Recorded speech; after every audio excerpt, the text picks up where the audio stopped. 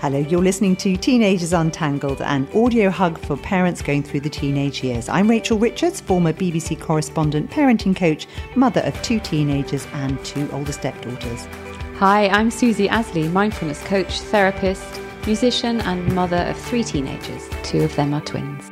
Today we'll be talking about waving your kids off to university and how that can leave us parents feeling. And another topic that really gets parents riled up, manners. What are they and why do they matter so much? If you're not familiar with our format, we pick questions that have been raised by listeners or that we've come across day to day, and I research what the experts have to say on the matter. Susie, who spends her working life helping teenagers and adults manage their issues using a mindfulness approach, gives us her own perspective and some really excellent tips on calming our fears. Now, before we get on to this week's key themes, I've decided to introduce a little segment called Nuggets. Not the chicken variety, we mean nuggets of gold that we've picked up as parents. So all reflections on what's happened this week. So Susie, what's yours this time? I love this idea and I'm struggling to pick. Too many. Which is great. My daughter is doing art, GCSE, and she came home and she had to copy a picture, which was really quite complicated and difficult. And she felt quite overwhelmed, like, where on earth do I start, Mum? I don't know how to do this. So I sat down with her and we broke it up into little bits, like literally little bits, start here. What do you see now? What colour? And it just, it took us 2 evenings. Wow.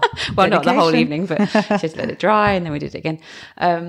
But it was just the concept of, breaking things down into little bits. By halfway through the first session, she was kind of like, oh, okay, this is going to be all right. I can do this. So she went from overwhelm to breaking it down into little bits. And then by the end was quite happy with what she'd done. It was just quite a good simple. And it's something we can all do. Just make things manageable when it all seems too overwhelming. Think, okay, what can I do now? Yeah. That's doable, and then I can just do it one step at a time. So for me, I have quite a few too, but I've picked this one. I was talking with a teenager who said that her friend's mum was really loving and trying very, very hard to be close to her, but that her friend constantly pushes her away and actually hates being around her, gives her the ick, as they say.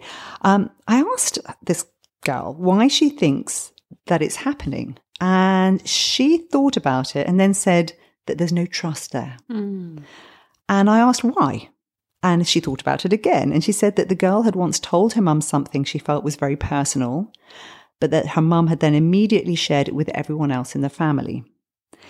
And that really made me think, because to be honest, I've done that sort of thing in the past, and my kids called me out about it. And I immediately apologized and very directly said, right, You're completely right. And from now on, anything you tell me will be completely in confidence unless it's dangerous or something. And then even then I will say, right, I think I need to tell somebody about this. And I think that's the reason why my girls are very happy to tell me pretty much anything, because they know that it will stop with me and that I will take great pleasure in trying to help them. And I won't judge them. And it's really hard to do because sometimes they tell me things and my sort of waggy finger comes out in my head going, no, you shouldn't.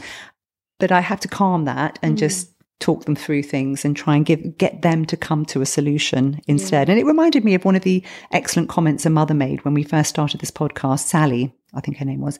And she said, when you're an adult, we only tell people things when you trust them. And if you have a friend who you think is going to go and tell everybody else something that you tell them that you feel is personal, now they may not value that in the same way you do, but you're not going to tell them. Yeah, no, once it's happened once. So I think it's just one of those things that we have to remind ourselves sometimes that if we want to build that relationship with our teens, it also has to involve a deep level of trust. I remember being a teenager and deeply embarrassed by most things. So having other people talking about you is just mortifying. Yeah. Now, how do you feel about your teenager leaving home?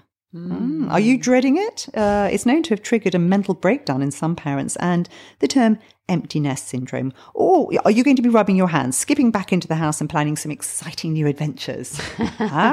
You've already said you're going traveling. Bit of both. Bit of both. I've got dogs. I've got a dog. I've got a dog. There's a limit. I'm going to take my dog with me. Are you? Yeah. I don't think take them to the Maldives. Do they take them? Anyway, maybe my plans weren't as grand as that. I can dream.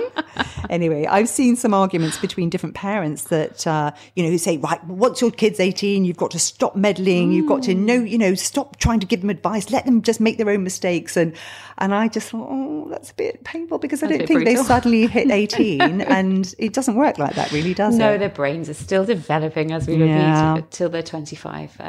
But, our relationship, of course, changes and our role changes, but we're still there for them. Yeah. Now, Sarah said her dad suffered from empty nest syndrome as well as her mother. And she found out years later that he used to cry when she went to university. And she said, well, obviously it would have been harder back then because there were no mobile phones. And her dad would get a call from the phone box every now and then, usually when she needed money or a lift home. Yeah, that's so true. It's really changed, hasn't it? Communication's really changed, so they're not so far away. I think that's actually really important. But that can also make it harder. Yeah. Because it means that you've got the temptation to constantly message them, and then if they haven't messaged that you think, well, you can. Yes. You've got to have paid for a phone or whatever. Yeah, and then Alison told us that she grieved for about 3 months prior to her first child leaving, knowing that this was going to happen, and there were lots of tears and really sad moments, and then soon realised that they do come back and they're not gone forever. The holidays came around quickly and that you can visit them. And she said, that's a feeling you can actually tap into. Of course, the problem is that they then came home after university. So then you adjust again and then they really leave. And so, one of hers has actually properly flown the nest. And she said that, please don't get me onto that because that's really painful. That must be really hard. But it's also, again, the idea that we've discussed before that's being upset if you feel upset, or this feeling of grief is a normal reaction to a situation. We do like to go and pathologize everything and make it out to be some sort of abnormal illness, but that's a normal reaction. So allowing it, of course it's hard. I know that when my kids leave, I kind of kid myself that because they have from a very early age gone and spent weeks at a time with their dad in another country, that I've done it a bit, so I'm kind of practiced, but that's probably absolute rubbish. I'm not sure it's going to make any difference. I think that's absolutely spot on, and it's called a syndrome, but it's not a psychiatric health condition. No. What can happen though is depression and anxiety as a result of feeling this emptiness. If we don't allow the feelings, if we don't stifle them or pretend they're not there, or whatever it is we do. Yeah, and it describes loneliness, grief, pain, like you said, the grief. It can be physical and emotional. You feel it in your body. Oh, completely connected. And sometimes we feel the physical symptom first, and sometimes we feel the mental, but it's totally connected. Two things pop up. First of all is like how you parent. So is your whole identity being a parent, no Great judgment point. There. But, for some, I think maybe particularly mothers, although I'm sure there are some fathers that have the same, their whole identity is being a mother, and, that can, be fine. But when that means that when their child leaves or children leave, they are then left, well, okay, who am I now? And that can be really tough and really difficult. So looking at that and allowing that, and then, we are not our roles. We are way more than that. Yes. But if we haven't really explored that can be really painful. And being aware that this could come up is going to be helpful because you can start early. And actually, you don't even have to be an at-home mother. You don't have to be an at-home father. There was a quote from a woman called Lillian Little who said, "I thought I would never suffer from empty nest syndrome. I'm a college professor with a PhD. I thought only pathetic women who have no life beyond their kids have a problem with this." And then she said she felt a life-altering loss when her kids were leaving home. Yeah. And you can have sleeplessness, loss of appetite, nausea. Like I said, it can be both a sort of psychological grief, but it can also be physical. Yeah, I mean, it's a loss, isn't it? It's a loss. And I think I heard, in the olden days, however, that's such a weird thing to say, olden days. The olden days. People, mothers had, psychological breakdowns sometimes when their firstborn left, often if it was a boy. And, I can see that being a thing. But, and then there wasn't an awareness about it, and maybe a different kind of help, or not any help. But it's the same now. It's a big loss. big. Yeah. So things you can do to prepare ahead. Identify what roles you've actually played. So, I've been a mother, I've been a neighbour, I've been, if you've been working, what roles do you have in workplace, your friends? So who am I? Yeah. Because that's what I mean by identifying your roles. And then what roles would I like to have? Yeah. What would I like to, if somebody said, put something on your gravestone, what would you like them to say about you? Absolutely. And if you want to go even deeper, you can go, well, who am I without any roles? Who am I? Discovering your values. Yeah. Yes. Who are you when you're not being a mother, when you're not being a wife, when you're not being a caregiver or your work? Who are you without any label? I think I've discovered more and more about myself the more that I've questioned, well, is this what, this doesn't feel right, I want to do something else. What do I want to do? Who do I want to be? Absolutely. So I started charitable work. I was helping at a toddler group. My God, it was boring, and I just wanted to shoot myself every time. And I was cooking for them, and that was boring. And then eventually you find your thing. But so you did it through exploration, which is amazing. Yes, you need a run up to it, because it doesn't happen instantly. Yeah, no, it doesn't. No. So, and then reconnecting with your partner. Yes. Now, if you want to. I know, yes. Can of worms. I did meet a woman once who was working in a shop, and she said, this is my daughter's shop and I'm working here. And I said, that's so nice of you to help out. And she said, my husband's at home. Oh dear. So I understand that sometimes over the rough and tumble of life, that things can sort of start unraveling. Yeah, but it can be an opportunity, can't it? Because yes, maybe if people have drifted apart, it can be then a massive opportunity to look at it together if both partners are up for that. Of course. Try and plan to, what do we actually like to do together? So sit there and say, what kind of things would you like to do with me, by the way, not just going off and doing your own thing. And if you're on your own, if you're a single parent, because I think maybe then maybe you feel the loss even more because you're on your own with your child or children, and then suddenly you're really on your own. Reconnecting with other people, how can you make that work? How can you be in a social network somehow? Absolutely. Building your friendship groups, going and doing things that interest you, and then that way you'll meet more people who potentially like the same things as you.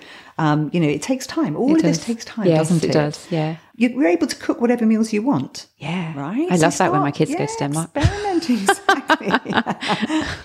Your life doesn't have to revolve around their sporting activities. So now you can think, okay, well, I could go out and do some sports myself. Yeah. Exercise is a massive one. It's a really good way of helping your own everything. Yeah, really good.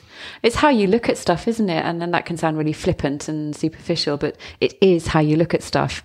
Glass half full, glass half empty. They're leaving. Ow, that hurts. Giving space for that. That's really important. Not just shoving a lid on it. But okay, what's the plus in it? What can I do? Like you'd say, the sports, the activities. And as you said, giving that space is accepting those feelings of sadness. I mean, if you want to hug the T-shirt of the absent teenager, that's fine. Do what it takes. And it's also hard because it's not just the absence of them in the house, it's that you're now potentially not needed all the time. Yes, you're not. The identity part, they're not going to come home, and you don't have to wait up for them to come through the door. And you may be thinking, are they safe? Yeah. There's the kind of fear. Yeah, absolutely. And it also touches on a with that in mind, it touches on a subject that we often refer to, which is change, isn't it? We don't like change, but that is part of life. So it's the only thing that's constant. It's the only thing that's constant, absolutely.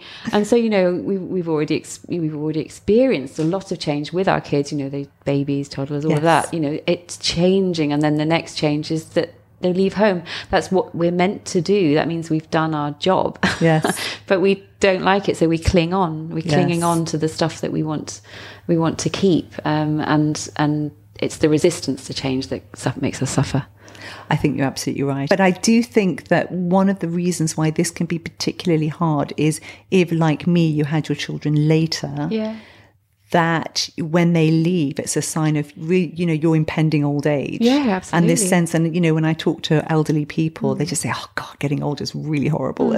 And so there's this fear that you're ending up, you have to take life with both hands. Yes. And like you said, have a sense of gratitude, draw from people like Edith Eggers and think, okay, what can I be excited about and grateful for, and what can I build? Yeah, and I really like to... don't know if we've talked about it before. I like to use a word like I have to do this. I have to. Everything's a bit, heavy. And if you put in, instead of saying I have to, I get to. Oh, I like which that. Which is really nice. So, yes. I get to see my kids going off to go and live. I get to do that because the alternative's not very not great. I mean, there are many alternatives. Very true. So that just kind of even if they're lounging around the house for the rest of their lives, that's not good. So you're absolutely right. One thing that I did read was that it's really important when this first happens, those first 6 months, don't make life-altering changes. Don't suddenly sell your house. Don't suddenly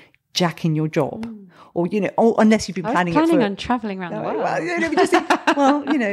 Shall I wait? Well, they might actually literally drop them off and you're heading for the airplane. They may think, oh my God, no. Is that called abandonment? Okay, I might need to rethink that. But it's this sort of, actually there are elements of, wanting to get on with it, which may not be healthy. Just give yourself a bit of time. Bit of time to adjust, because you may think that this is what you need right now. And you may find that 6 months down the line and the dust has settled and actually it's a little bit different from that. Or abandoning your husband. You're like, I've been waiting all this time. I'm just going to walk out right now.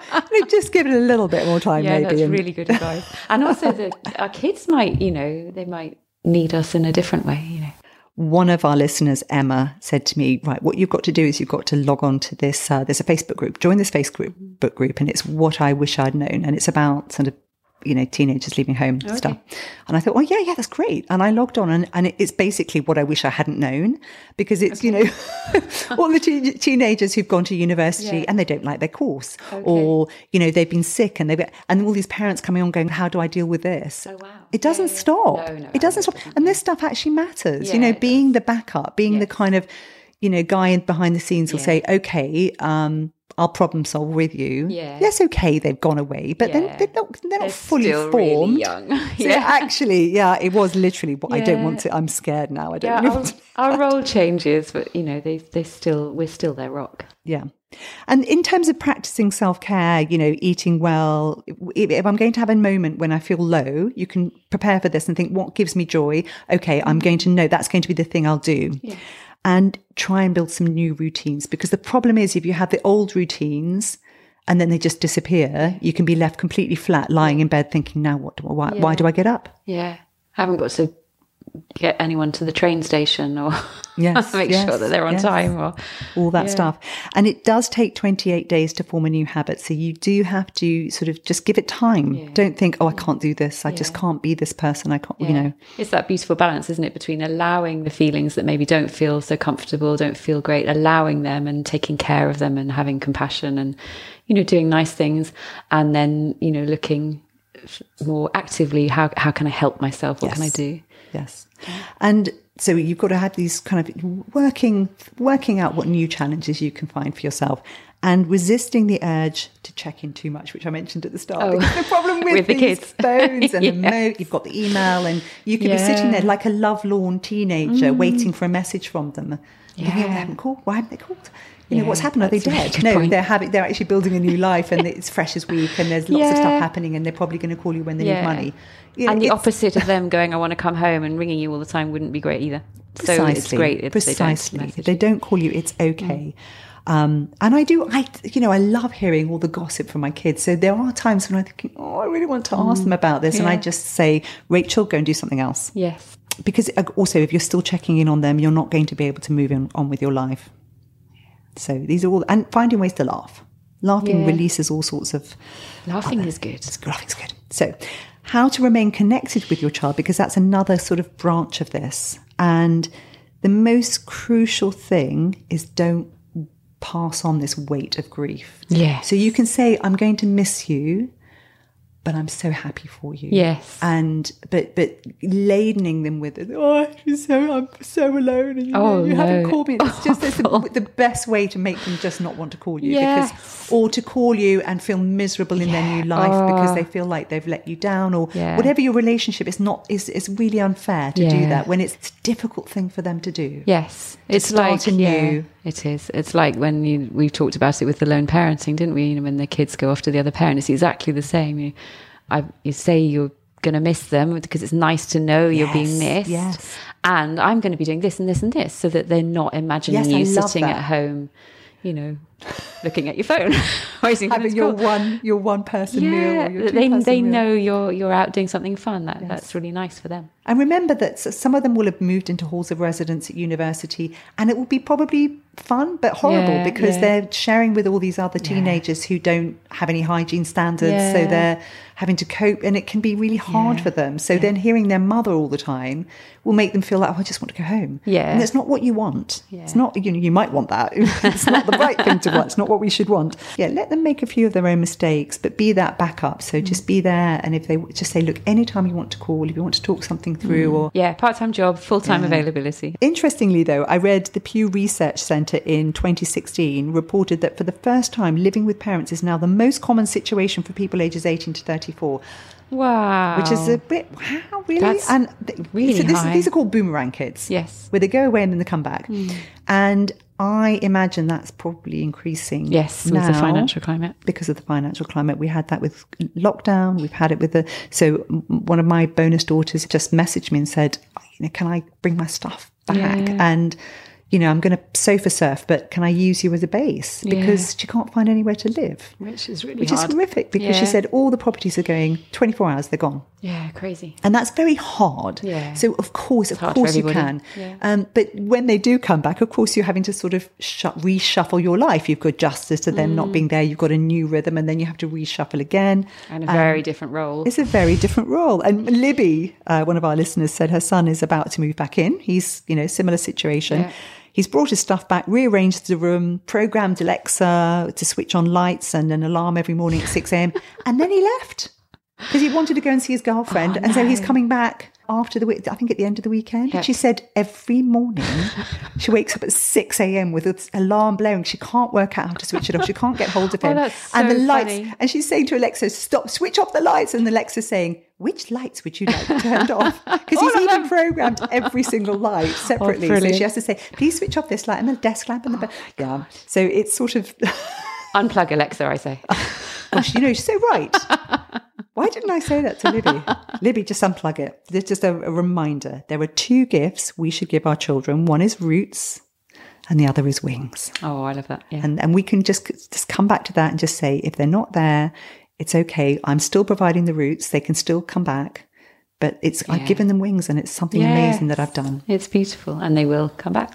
If you're suffering a deep sense of loss in it, and you're not able to get out of bed, you're not able to function, and this continues, it's worth speaking to a doctor. Yeah, because you can tip into depression. Yeah, yeah. The normal grief is a normal response to a situation that's difficult. But if you get stuck in it, that's hard.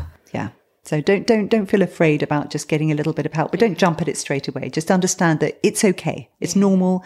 You're normal. You're not weird. It's fine. Any big shift in life circumstances can feel unsettling. So acknowledging it has to be the first step to coping. And send any comments or questions you have to help@teenagersuntangled.com. You can also review us on our website. One of our listeners, I was talking to Polly, who has an Apple phone, but she wasn't sure how to follow us. Oh, okay. Because she'd managed to go on the website, but she didn't know how to subscribe. So I looked at the Apple phone and I said, all you do is you just kind of find our main page on the iPhone, zip down through the podcast right to the very bottom, and that will have reviews and I think there's a subscription there as well or something. Anyway, just flick through. You can find it. I know it's hard to navigate these things sometimes. Right. So when I was doing that, they mentioned other podcasts you might be interested in listening to. Like, you've enjoyed this podcast. Guess what came up? If you listen to Teenagers Untangled, you might enjoy How to Fail. Oh, thanks, Apple. I don't think I need any help with that. Thank you very much. Brilliant. Right. We'll talk about manners next. But Susie, we've had some excellent feedback from Natalie in Italy. We have, which actually made me cry. You were hormonal. I was quite hormonal, but it still made me cry. I cry at many things there. You guys are awesome. Some people really need help, but cannot afford to go to a therapist. You and Susie are really, really helping people. I kid you not. When I listen to the two of you, it makes me feel so calm and puts a smile on my face. You guys are so upbeat, honest and caring, and most importantly, give great advice. I've tried to listen to alternatives and my God, they are boring. keep going. Brilliant. And my 14-year-old son, I read it out to him very proudly, and without even missing a beat, he just went, "Did you write that, Mum?" Thank you. Anyway, Natalie, that was really, really kind of you to let us know that. And it means a lot to us because, we're just chatting to the microphone, so we don't know. Thank you, Natalie. Whether we're boring or, so thank you. Yeah. Now, Alex, who actually was the person who came up with this podcast idea, she raised the issue of manners. Yeah. And the reason she did this was because her daughter, who is about to go to Oxford University, well done. Wow, amazing. But we wouldn't care if she was going somewhere else, it doesn't matter. She had got a bit cross with her mother because being part French, she expected her mother to have told her something, and that was what the manners were in a French environment when she went into it. And her mother said, it's just so much part of who we are that I hadn't really thought about it. Yes. Very interesting point. Thank you for raising it. Yeah. And the point was that the French, when you go to their houses, have a very, very specific routine. And this is etiquette. So we'll come on to that in a minute. And what you do is kiss both cheeks. And you have to look people in the eye, have a conversation like, bonjour, madame, and then have just a brief conversation with them. And then you can go off and be a ragged, horrible teenager. And then at the end of being at the house or the party or whatever, you have to repeat that exercise. You go up and you give kiss, and then you have to acknowledge that you had a lovely time, and then you leave. And this formula is very important to the French, and it's instilled in them from a young age. And Alex and I were laughing because our experience of, and I don't know where you're listening, but our experience of English teenagers has varied enormously. And we do get the ones where they just pass like a shadow. Yes. Like a ghostly shadow somewhere in my peripheral vision. And then you can hear some cackling upstairs. And there's just literally, I just feel sort of a bit, so who is in my house? Yeah.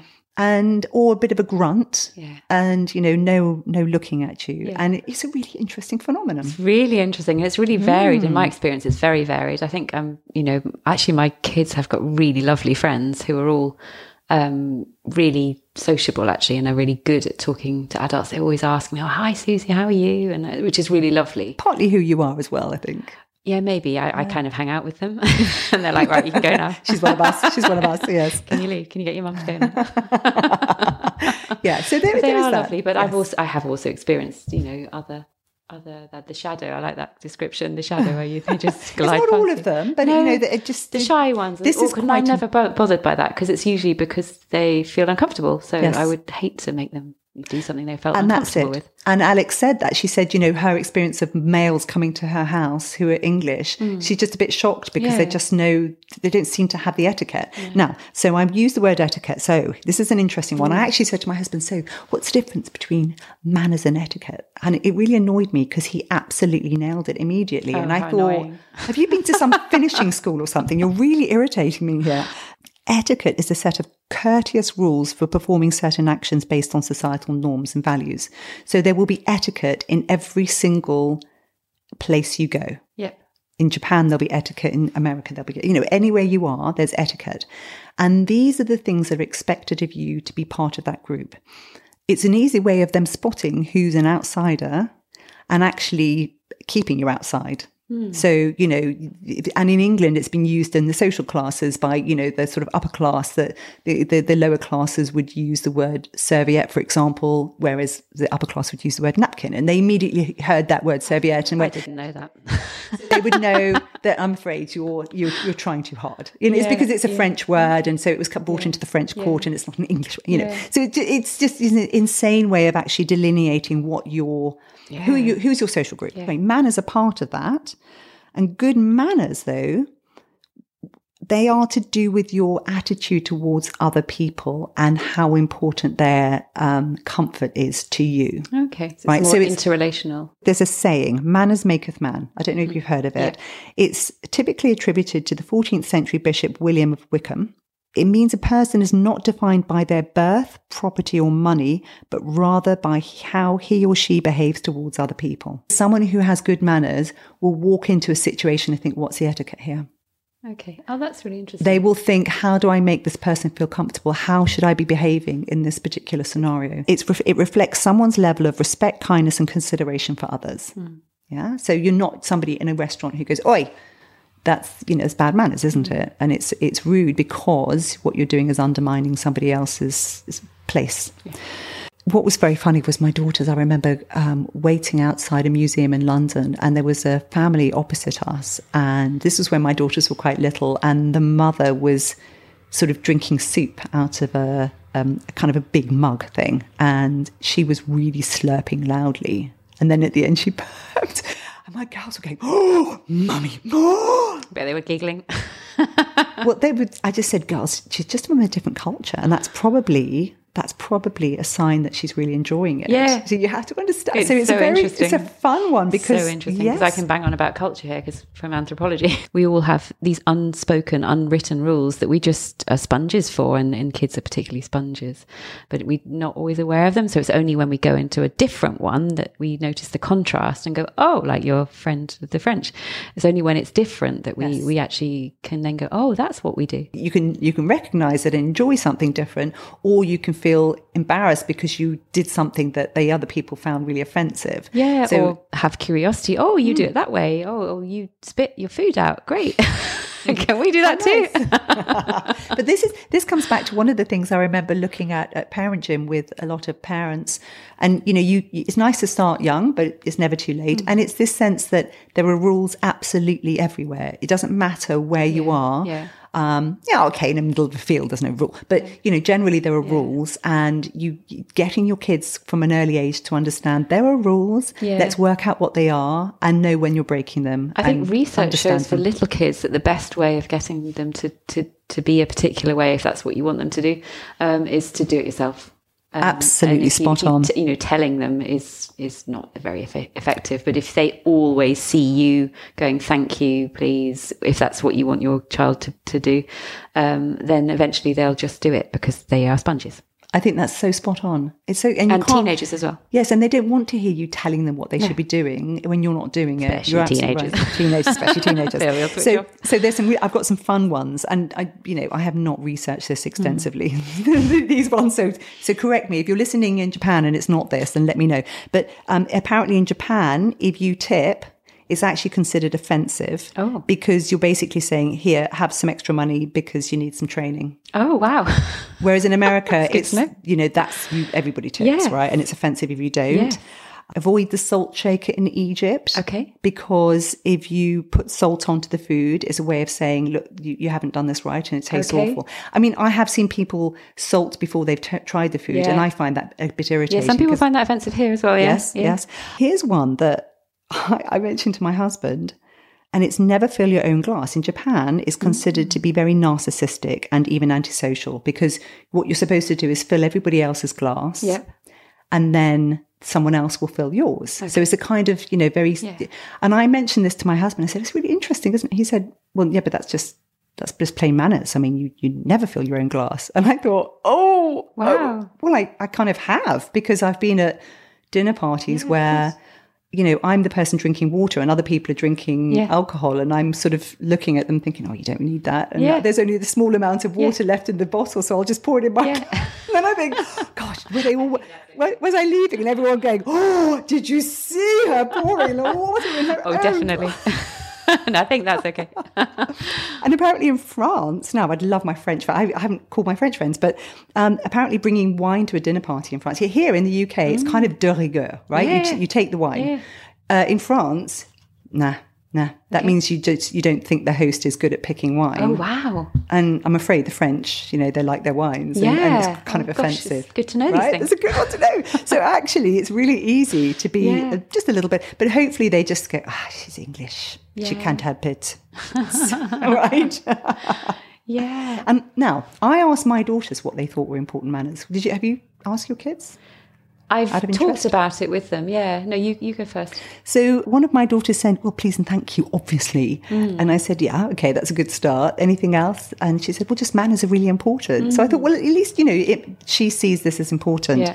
The other one said, gratitude. Oh. And I thought, that's an interesting one. And I said, why gratitude? And she said, it just makes everybody feel better when you notice that someone's done something for you and you say thank you. Yeah, so it's not really just lovely. About thank you. It's about noticing that something's been done that they didn't need to do. The effect that your manners have on them. Yeah, I did ask mine, and one of mine said, "Oh well, it came from something he did actually."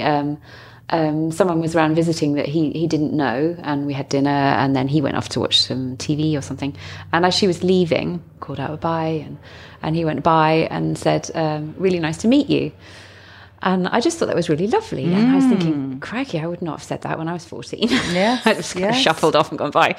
And I didn't want to make a thing of it, but I said after she'd left, that was really lovely. I really loved that you said, nice to meet you, you know. And he kind of looked at me and was like, well, of course, you know, I think he said, I'm not an animal or something like that. I didn't mean. And we talked about manners then, and he said he thinks it's really important, and his friends are very, very good at talking. And I said, I think it's a lovely thing, but you know, what do you think about it? And he said he thinks it's really important, and he related it to getting on with people. You know, if he wants to get a job later in life, it's important to have manners, and for him, they were really important. It was I hadn't really thought about it like that. I think I've that's never spoken to very insightful, isn't it? Yeah. That actually it will make you able to influence people more, because I think at the root of it all is people want to be seen. Yeah. And manners, when you demonstrate manners, whatever they are, what you're doing is you're showing the other people that they matter and that you've noticed them, that they're seen. Yeah. I mean, there is a boundary in it as well, isn't it? You know, the idea that we make our kids, you know, say these particular things, or, you know, or even physically, you know, you make them go and hug a relative when they don't want to. I don't like that. No, me neither. But to sort of, I just come back again to that, you know, they will do what you do. So if you are, you know, nice to people, they will copy it to some level. I mean, I have to add that at the same evening where one of my children did the nice to meet you, we had a takeaway, and one of my other children was trying to grab as much meat as possible from one of the containers. And I had to stand behind the guest and go, pass it on. That's so funny. That's so funny. Where are your manners, kind of thing. That's so you funny. know, same family. And the interesting thing is, so for example, when I went to Israel, because I worked in Israel for a while, I'm not Jewish, long story, but I remember being stunned into complete silence when I got to a meal, and basically everyone talked over everybody and grabbed the food. The food went down on the table, everyone grabbed. And someone nudged me and said, take, otherwise there won't be any left. Yeah. And I just looked at him and I thought, how does this work? Because in England, you have to wait until there'll be somebody who's the host who will say, right, you know, would you please help yourself? And you wait to be given that sign. And also people My child doesn't. No. See, but you see, what's really interesting is for some people, that's really not that, you know, and it's quite a big thing to move into a different That's the point, isn't it? Yeah. It's the different culture. I mean, I lived in Denmark for years, and they don't have the word please.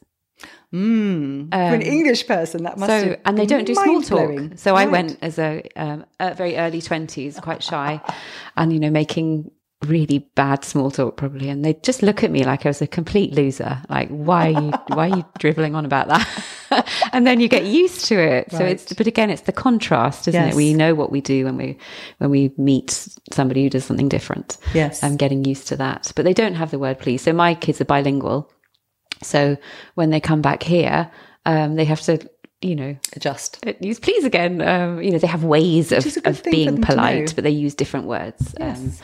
And, you know, you're sitting at the meal table and, you know, pass me that. Yes. Much more direct. Or it's super polite. Can I think the literal translation is, can I beg you to pass it to me, or something? It sounds weird translated, but they do have ways of doing it, but the norm isn't to say please. No. And I think when we're talking to our teenagers about it, it's just making them aware of it, making them aware of what it is that you're saying when you have good manners. Yeah. It's about showing respect and just being kind to other people, and also being aware that you're going to go into scenarios where you don't know what the etiquette is. Yeah.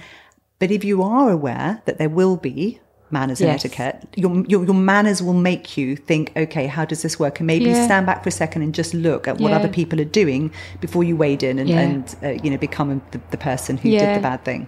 And they're also quite quick to notice when somebody is being off with them, I've noticed. Yes. So maybe they know what feels bad. They do. So kind of going again on as I'm always banging on about, you know, how does it make you feel, the way you are in the world? How try and have empathy. How does it make you feel when people aren't nice to you or polite to you? Not very nice. Okay, well, maybe not do that yourself then.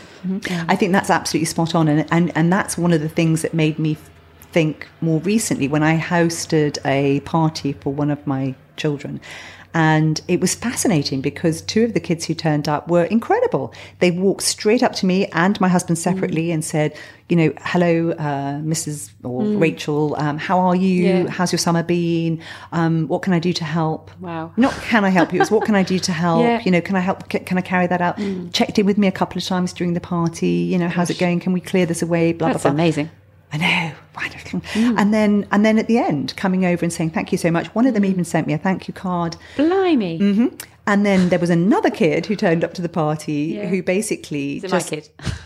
wasn't your kid. But again, I'm not trying to shame people. I'm just saying that it felt different because I saw this kid walking across the garden, and I thought, wait, sorry. And I said, hello, sorry, who are you? And that was a bit rude of me to just say, excuse me, who are you? And, he's grown a foot, and he said, it's me. And I just looked at him and thought, oh, I just didn't recognize you. But inside me, I was thinking, well, you could have actually just come over and said, oh, hi. Yeah. And then that's it's tricky, just that they know it. Yeah, it's tricky, isn't it? Because then you have the whole... There are children who are shy. I mean, I'd have been mortified at that age to have to speak. Yes. And I know that some of them, they find it really challenging. So it's doing it, in a way that suits them as well. Nudging them out of their comfort zone a little bit, but not making them be a way that is hideous for them. Yes. But I think we as parents can help with this because, for example, one of my daughters has a friend who's painfully shy and she brought her friends over and they all just did the whole ghost thing, just wandering off upstairs. And I said to her afterwards, would you please tell them to come and say hi to me? Just to say hi. And she said, oh, she's really, really shy. And then I saw her just in passing one day and I said, oh, hi, how's it going? And the feedback I got was that she was really delighted to have me say hi and to acknowledge her. And I said to my daughter, well, tell her that's how other people feel when she acknowledges. So it's this slow iterative process of just saying, so if you felt good, then it feels good for other people. And it's, don't try and shrink your place in the world. Take your place and make it a good place. Yeah, and do it in an organic way as a mirror and nudge them a bit. Yeah. So I don't have a whole list because as we are finding out, there are many, many ways of offending people as well as showing. And many people are very offendable. Yes, offendable. But that's the other one. That's the other one. Because, my father was really easily offended and it was just, and sometimes you can't, it's not even consistent. No. Like you can do one thing and then they find that really offensive and then whatever. Yeah, my grandparents and my parents think that they find it really offensive if someone's wearing a hat inside. Yes, well, of course that was an old-fashioned thing. And my kids you have to doff your cap. Yes. I mean, it makes sense. There's a history behind it, but okay. There are things that we don't have to keep doing. But again, that's about saying to them, okay, so the reason they're like that, like coming back to the what should we tell our girls to wear? Yes. When you're coming into the older generation, it's a mark of manners and respect to say, okay, I get that you're going to find this uncomfortable. Yeah. So just because it's your space, I'm just going to come into it with your sensibilities, and that is manners. Yeah, absolutely. That's absolutely right. My granny used to say that her granny would put, if she had elbows on the table, and I was always like, why is that rude to put elbows on the table? I don't get it. And she'd say, well, I never got an actual answer to that. I can tell you the answer. Oh, okay. But she'd say my granny used to if I had my elbow on the table, she'd bring me a saucer and put it in that. Yeah, they'd always say no uncooked joints on the table. Oh. But I read, now again, this might just be nonsense, but I read that it used to be that tables would be on kind of trestles or these tables that weren't even. Yes. And anybody who put their elbows on the table would put too much weight on that end of the table and it would dislodge the table, that makes sense. Destabilize it. Yeah. I don't know how true that is. Yeah. I don't know. I mean, in my table at home, you might put your elbow in something you don't want to. I wouldn't do that. You've got sauces at the ready. Yep. We don't have sauces. Basically, things to look out for is language. So how are you using your language in a setting? What's the way to speak to people and switch? So, okay, I know you talk to your mates like that, but you're not going to use that language in this setting. Yes. Just be aware of it. Yeah, that's really good. Being friendly and respectful. Dressing appropriately. Again, just knowing that when you go into another setting, it might just be a different dress code. So just being aware. Yeah, and giving them the choice. If they have the information, they can then choose. Precisely. Timekeeping. Ooh. Again, in Venezuela, I think it was in Venezuela, if you turn up on time to a dinner party, they think you're really greedy because you got there early to make sure you got as much food as possible. Anyone in Venezuela, please let me know this is wrong. But that's a funny spin on it, isn't it? Because my mother-in-law, if we turn up, anyone who's late, she's tapping her watch like, oh God, they're really late. This is so rude. Very cultural. I've learnt if I'm doing dinner, I basically always make sure it's something that is not time sensitive because why put myself through that hell? Yeah. And then I'm always happy. Yeah. Just coming back to the fact that we're talking about teenagers here, there are teen specific things because what's happened is the teens are now going out into the world and do. So this is when we're starting there'll be home manners and then there are kind of, okay, you're going to other people's houses. So I sat my girls down when they'd get invited to another person's house and I still say it and they go, oh Mom, we know. But I just say, please and thank you, always get up, clear the table, stack the dishwasher, offer to wash up. You be don't be the person who goes and stays at that house. And when you leave, they go, thank God they've gone, right? Be the person where they say, oh, your friend is amazing. So you don't want to be too obsequious. You don't want to just make your friend feel bad. The kids who do offer to help or they do, even if it's just like a hello, and my kids' friends are lovely, you do think, oh, that. I really appreciate it. I do really appreciate it. It's because we feel seen. So this is at the root of all of it is, am I making these people feel seen? When I walk into a room, am I just ignoring people? Am I treating so you're in somebody else's house. Am I treating their house like I own it and it doesn't matter? It's just I think that's the thing to get into their head. And the key one with the sort of 14, 18-year-old, they've got their phones or whatever, is, don't answer your phone in front of people when you're talking to them. Don't sit at the table pulling your phone out. All those sorts of things that they get into bad habits about at home sometimes. Yeah, and making them context aware because they'll have their own friendship culture, won't they, and friendship etiquette, and maybe in that particular group it's completely fine and normal and they all do it, but having an awareness that's maybe not the same everywhere. The key one is don't humiliate your teenager because it just don't. If they do it and they know they're not supposed to do it, don't berate them in public or whatever. Wait till you get back and actually inspect why it matters to you, because a lot of us trot out these things that our parents told us were the important things. That's a really good point. And then when we inspect them, you just go, actually, it's not really that. Do I care that much about it? No. Yeah, we don't really have that many in our house. That probably doesn't surprise you. But they're ones that I've thought about that. That's really important. Yes. So then they're really important, and the rest they can come and go. So here's what I'm going to do. My daughter is turning 16 soon, and I have bought her her own note card writing set, so that it's easier for her to say thank you to people. Because it's I think your 16 is a very special thing to have your own headed paper note card. As part of her 16th birthday present. And I'm also going to try and write out what I think are good manners and actually get her input, get my other daughter's input. That's really lovely. Because I thought, I've never thought about this and I've never sat down and tried to work it out. And it would be fun for all of us as a kind of mark in the sand and say, right, you're about to turn 16. You have enough life experience now. What do you think? What makes you feel good? What manners matter? How interesting. I'd love to see what you come up with. Well, I will do this and I will put it in the blog. Yeah. On our website, not tomorrow. It'll take a while. Thinking if I gave my eldest that for his 16th, I'm not sure he would have thought that was a great present. It's not going to be it's not a present. It's something we're going to do as a family. I think it's lovely. Really lovely. Here you are, darling. I've got you some notelets to say thank you to people, and then I got you happy birthday. And now you can thank me with the notelets. Anyway, love maybe you. Maybe not. If you found our podcast useful, we'd love it if you could review us and tell your friends. Our website now has everything in one place, so feel free to rummage around there and message us with any of your questions or tips or topics for us to cover, and you can read our musings. You can also reach us via that. You can actually leave a voice note. Can you believe it? I haven't heard any. Somebody go on our website and leave us a voice message. Oh yeah, that would be so cool. I would love that. So in our next episode, we'll look at teenagers' identity. Are they a smart one? Are they the funny one? Do we label our teenagers? And if we do we do it subconsciously? And how does being labelled as something impact on their entire self-worth? Very Yeah, we'll unpick a bit of that. And also hygiene. Do your teenagers' pits make you puke? Are they wearing clothes that could stand up on their own?